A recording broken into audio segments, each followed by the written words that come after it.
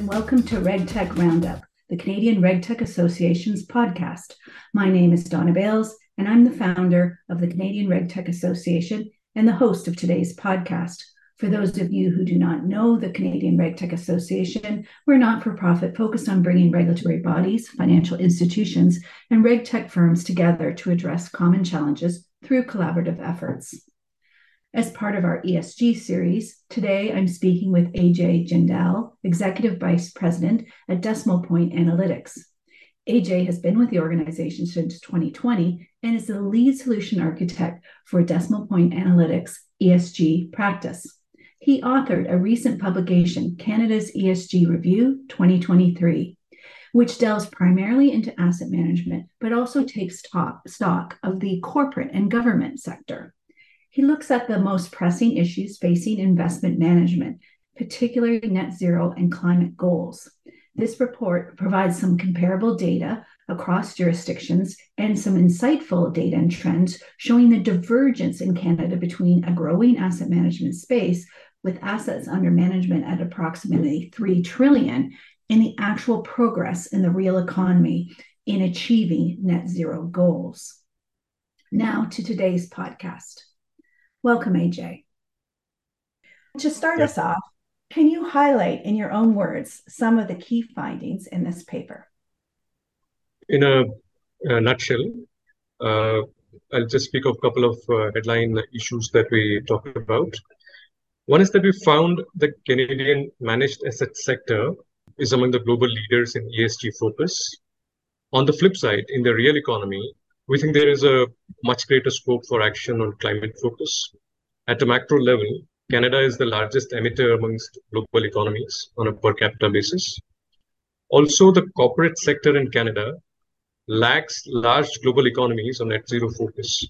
That's the sobering news. But on the positive side, on the social factors, the scorecard looks quite reasonable. So those are some of the headline issues that we have to talk about. Perfect. So that kind of gives us the headline of the paper. But let's talk a little bit deeper into the asset management space and how it fares well. What are the specific findings there? So we found that Canadian funds have been early adopters of the responsible investment or the RI movement. To quantify this, one metric we can look at is the number of Canadian funds that are signatories to the UNPRI, United Nations Principles for Responsible Investment. We found that 228 Canadian funds are signatories, ranking Canada 5th amongst all countries globally. So this is an outperformance because Canada's global GDP rank is 9th. Another data point comes from the 2022 Canadian Responsible Investment Report, which is prepared by Responsible Investment Association of Canada. This pegs the size of AUM classified as RI investments at $3 trillion on 31st December 2021. This figure makes Canada's ratio of sustainable assets to total managed assets amongst the highest in the world. So these two are really positive data points. So there's definitely an interest by the investor in ESG investments. It is just concerning that the real economy lags. Can you share a little bit more about your findings there? Some data points on this particular issue. So one metric we use to assess net zero efforts by Canadian companies is to see how many of these companies are working with SBTI, which is the Science-Based Targets Initiative. We found that only 79 Canadian companies had approached SBTI for target validation as of July 23. This is a low number compared to size of Canada's corporate sector. To put this into further context, we ranked countries based on the number of their companies working with SBTI. Canada comes a lowly 18th here, which is well below its global GDP rank, which we mentioned it's like the 9th largest GDP in the world. Several smaller economies like Finland, Belgium, Spain, Denmark, they're well ahead of Canada in terms of number of companies working with SBTI for their net zero targets. We checked the net zero alignment status of companies in TSX 60, which is a popular index of the Toronto Stock Exchange. Only 6 of these companies have a net zero target aligned to 1.5 degrees as validated by SBTI. Another 2 are aligned to the less than 2 degree trajectory. So overall, this is less than 15% of companies which have any kind of validated alignment. And these numbers are once again lower than comparable countries. Yeah, I So mean, it this doesn't. indicates a lot of scope for companies to do more. Yeah, for sure. And one would think after the summer we've had with all the forest fires and climate events that maybe we'll see a bit more action, hopefully going forward. What are some of the reasons that the Canadian companies are struggling to reach climate targets? We are a well-developed economy. Like one would think that this is something that our companies would care about and be focused on. Yeah, true. But that's where the difference between North America and Europe comes in. Both Canada and US, they have been lagging Europe in climate focus, which in both cases is due to lack of compulsory disclosure regime. So in Canada, for example, guidances by CSA exist, but these have been in the nature of advisories, not mandates. So, for example, SN 51338, which is the staff notice on reporting of climate change related risks, which was issued in August 19, says as part of a materiality assessment, issuers should not only consider the existence of material climate change related risks, but also, where practicable, quantify and disclose the potential financial and other impacts of such risks, including their magnitude and timing. As far as guidances go, it's a very good guidance, but as it can be seen, it's not mandatory. And seen everywhere where there's no mandate to report a metric, the focus on improving it generally is weak. And this is what we're seeing in Canada. And we see that in USA. We have cited some of the data from some recent documents. So one recent study showed that less than 25% of companies have issued a TCFD report. And barely 50% of companies are reporting meaningful data on ESG KPIs. So overall reporting is less, and which perhaps corollary, the focus is less. Yeah, which you wonder the impact for investors, right? Like here you've got an investor landscape that is very interested in ESG, and yet they're not in a situation to have reliable information to make investment decisions. So there's a real kind of bridge, I would say, between supply and demand, almost like kind of taking it back to an economics kind of analogy. But it did look better in your paper in terms of social. So what did your data tell you in terms of the social parameters? Yeah, so social data is certainly looking good.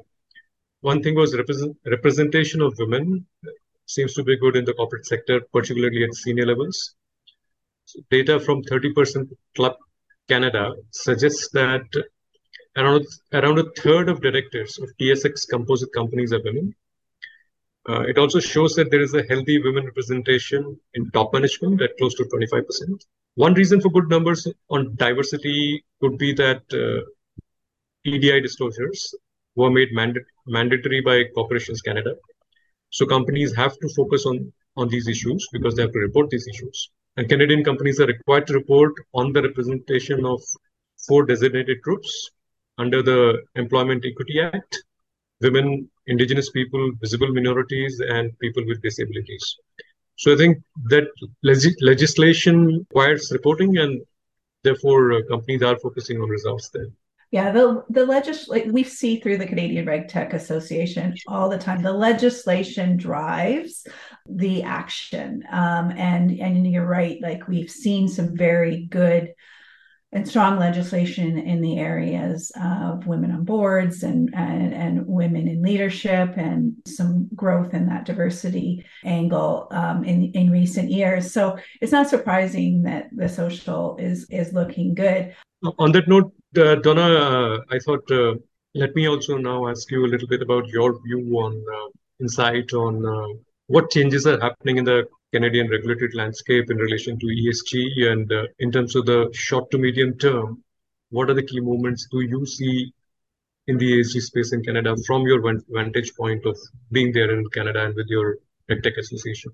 Well, I do believe that mandatory reporting is essential. I think that ESG has a broad impact on individuals, society, financial systems. And I think that mandatory reporting is an important step. But so in terms of where things are at, I think in June when we saw the new ISSB standards, that was a key milestone. So we saw the introduction of their two standards, IFSR S1, which is on the financial disclosure, and then the IFSR 2, which is on the climate-related disclosure. So I think this was a pivotal point. There is major support internationally for these standards. IOSCO, which is an association of securities regulators, also supports this. There's on IOSCO, there's 131 national regulators, and Canada is a part of it. So I think this is a good first step, and ISB's mission is to create that comprehensive global baseline. I think this is very important to simplify and make the reporting more consistent across jurisdictions. But at the end of the day, we still have multiple frameworks. A lot of Canadian companies are still using and will continue probably to use frameworks like SASB, GRI. This is a good step, but where does it go next? I think, like you said previously, Canadian standards currently disclosures are not mandatory. We'll see. I think everybody's waiting to see what happens with the SEC. They've been delayed in bringing out their disclosure requirements, but they are currently expected in October. So I think that's another key milestone because right now, the way the ISB and Canada and USA are drafting their disclosure standards, there are some inconsistencies. So there's inconsistency around how Scope 3 emissions, for example, so ISSB and the SEC require Scope 3 emission reporting as mandatory, whereas in Canada currently it's just comply or explain. So we'll see if there's some changes there. So I think that's another big pivot point is when the SEC comes out, how much they are in line with ISSB, and then how Canada falls into place following that release. And I think the other thing for our members to consider is that some of our members also fall under the EU's CSRD reporting framework. And that is ahead. And so for organizations that over 150 million, they might have to comply also with that standard. So I think that's another thing for organizations to consider. Of course, they would like them at the same time so they can harmonize their data, but that's not going to be the case right now. I also think that that's a key thing. The data model is really important. Getting it right, having consistency, not only in the data across jurisdictions, but how it's reported will be really important for the industry. That's a good set of insights, Donna. And yes, so from perspective of our clients, the kind of asset managers that we work with, the move towards a global baseline on corporate ESG disclosures would certainly be very useful. They are all eagerly waiting for it. And particularly for funds investing across geographies, having ESG data that is comparable can be a challenge. Other thing is having ESG data available through via XBRL reporting. That would be also very useful. You mentioned the US SEC could finally come out with its new set of regulations by October. And I understand one of the changes they want to make is to ask companies to report via XBRL filings. We hope that eventually comes to Canada as well, because that would really simplify data access. Yeah. Like currently, ESG data is being reported in unstructured documents. What that does is that increases the cost of data collection and standardization. And XBRL will democratize ESG data and hopefully reduce costs of complying with ESG for the real users, the asset managers.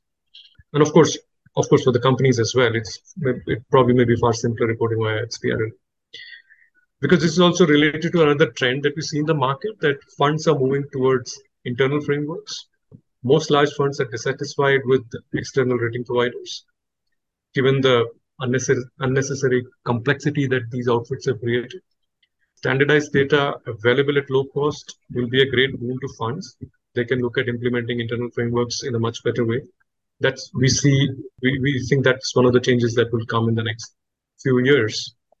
Greater reliance on internal frameworks and less reliance on external ratings. So to sum up, I think my summary, Don, of this would be that there are quite some new developments happening on both corporate and corporate disclosures and fund disclosures, and enabling regulation likely to come in US and Canada. I think we can expect greater convergence between regulation and disclosures from both Canadian companies and funds. So looking forward to that. And that's where we come in, right? Because with our association, we really try to focus on the how. Like we can only do so much in guiding how the regulation forms, and there's lots of other good organizations that do great advocacy. But at the end of the day, for us, like we know when we really do, our mandate is to focus on the how and how we can improve that, the implementation of it, and how we can influence that. And I think like it isn't, the data part is the big nut to crack. It's a like you said, it's such a big exercise. But I think it behooves everybody to make it easy, like, because at the end of the day, like what are we trying to do? We're actually trying to do the right thing in terms of, getting to reduce our emissions, getting to net zero, preserve society. And so hopefully people can get aligned to doing the right thing and making this an easy implementation, and not repeating mistakes that have happened with other reporting mandates over the last few decades that have been overly complicated and very fragmented across jurisdictions. So thank you so much, Ajay Jindal, for bringing this report to the ecosystem and sharing this data. It's very eye-opening. Really, it's been great to have you today. Thank you for being here, and thank you, listeners, for listening into this. If you're interested in the report, it's was in our August newsletter. We will put it in as well in September. Thank you. Great. Thanks, Donna.